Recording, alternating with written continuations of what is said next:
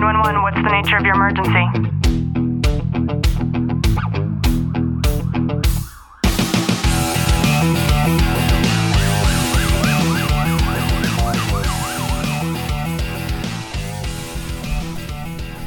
Welcome back to the Tactical Living Podcast. I'm your host, Ashley Walton. Today, I'm sitting with two very giggly gentlemen, my husband, Mr. Clint Walton, and my very good friend, Mr. Brian K. Bishop, who is visiting us in California all the way from Ohio. Guys, thank you so much for joining us in today's episode. We're so glad to be here today, and it's something that's just ecstatic to have Brian here with us.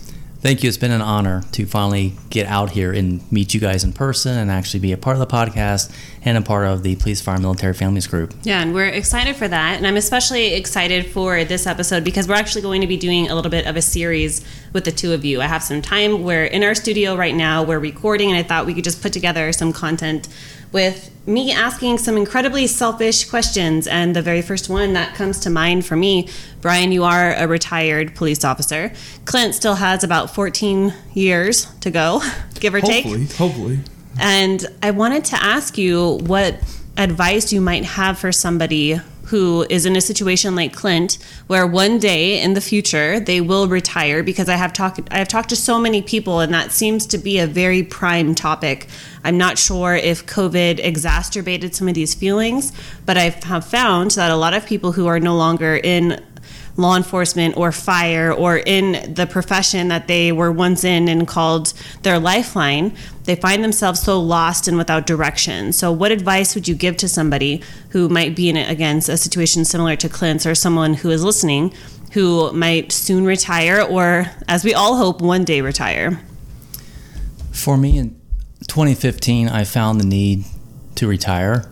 I started to get burnout. I didn't realize I had PTSD, or PTSI as we call it in the group, post-traumatic stress injury. It is actually an injury. It's not a disorder.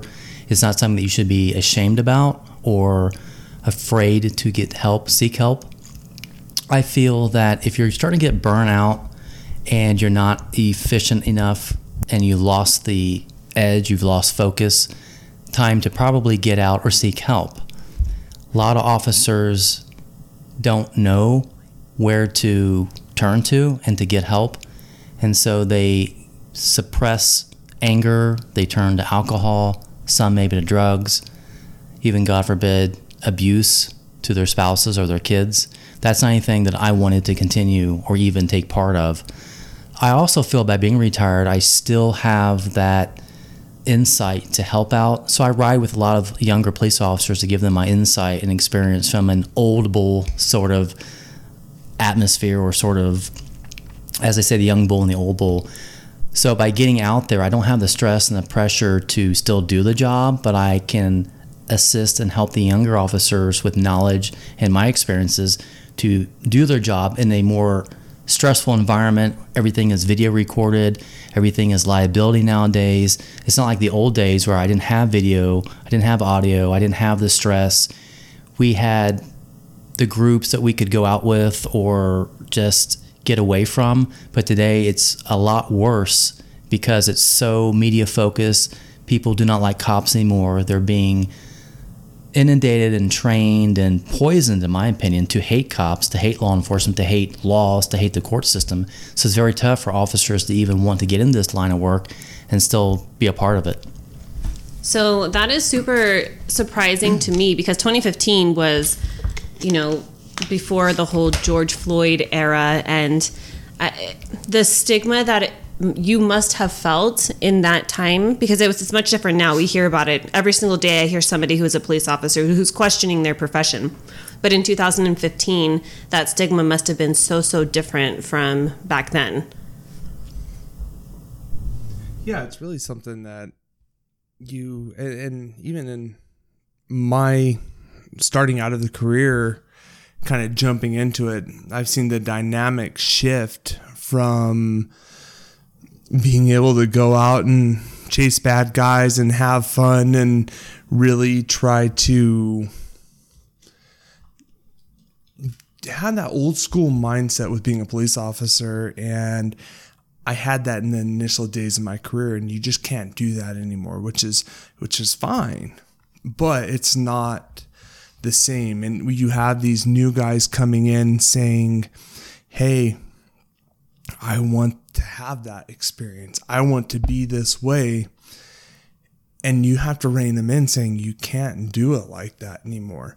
And that comes down to the senior officers, to the old dogs, as I'm pointing to Brian, because he's an old dog in my book.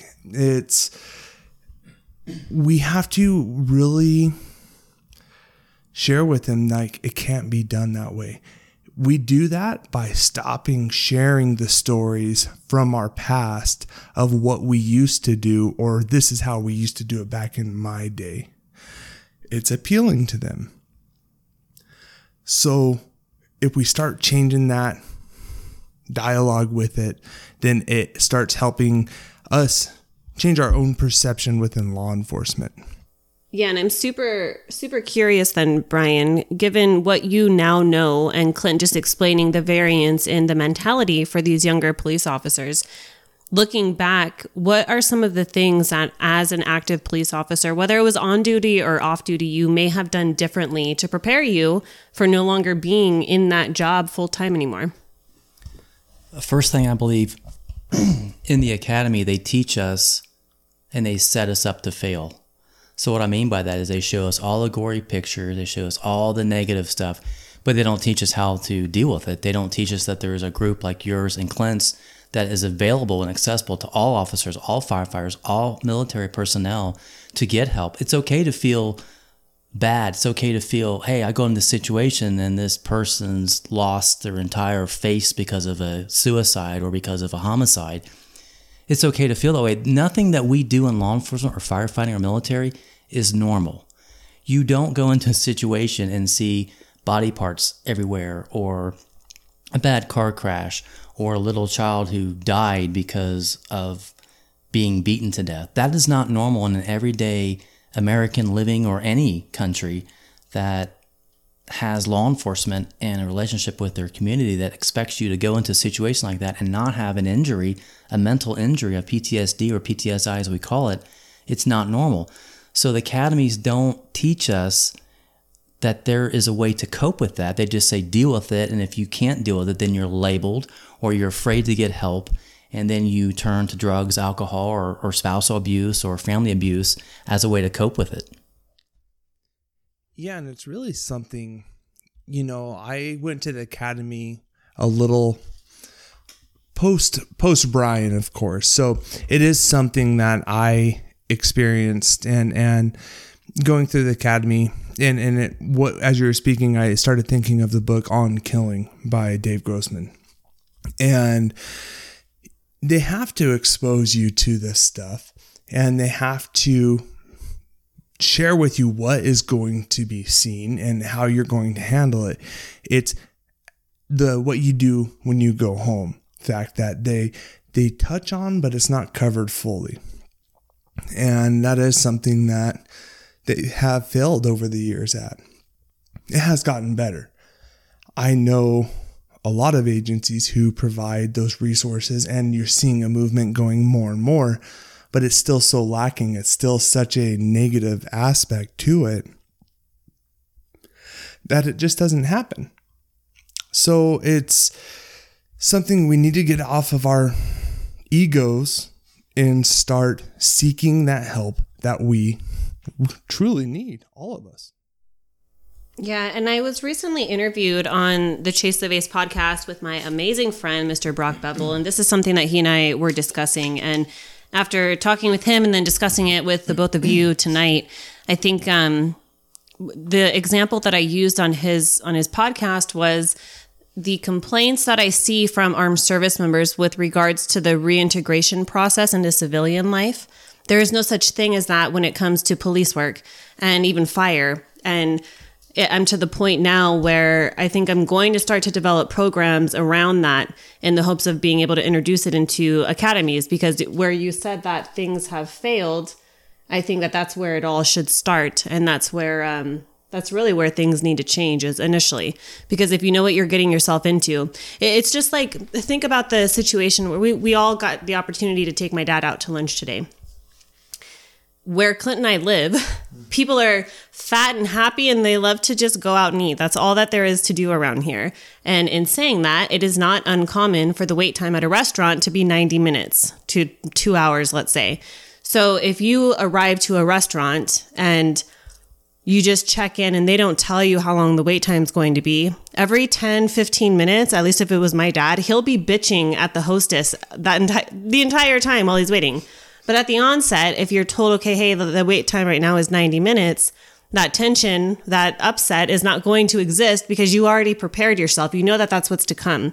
So I think it's the same precedence with regards to implementing something very comparable to this at the academy, because then it gives you the option of like, hey, do I want to stay and wait for this food or do I want to go somewhere else? And that's just something that doesn't exist right now and really should. And I love how this episode has gone, and you, the listener, as you're listening to this, we are initially speaking on retirement and how someone can successfully make it to a retirement, but you can't get to retirement without starting from the very beginning. So it's kind of interesting to see the dialogue that kind of comes up with this and laying that foundation to see where this goes and to see different mindsets of our law enforcement careers or anything. Yeah, totally. And I can't believe that we are already in the center of October and we know how fast the rest of the year goes by. And I know I've already discussed the importance of making sure that we're implementing our Q4 goals and objectives. And I think that what we should all think about today, what I hope that you'll carry with you from this episode, is not only how we can help ourselves with regards to thinking long term, but also how we might be able to help the people in our circle, how we might be able to support each other, some questions that we might ask, some things that might provoke us into thinking a way that we don't typically think because nobody brings that kind of thing up to us. And if you've gotten any value out of this episode, please do us a favor, drop a review, subscribe down below, and to the two of you, I will see you on the next one. Thank you.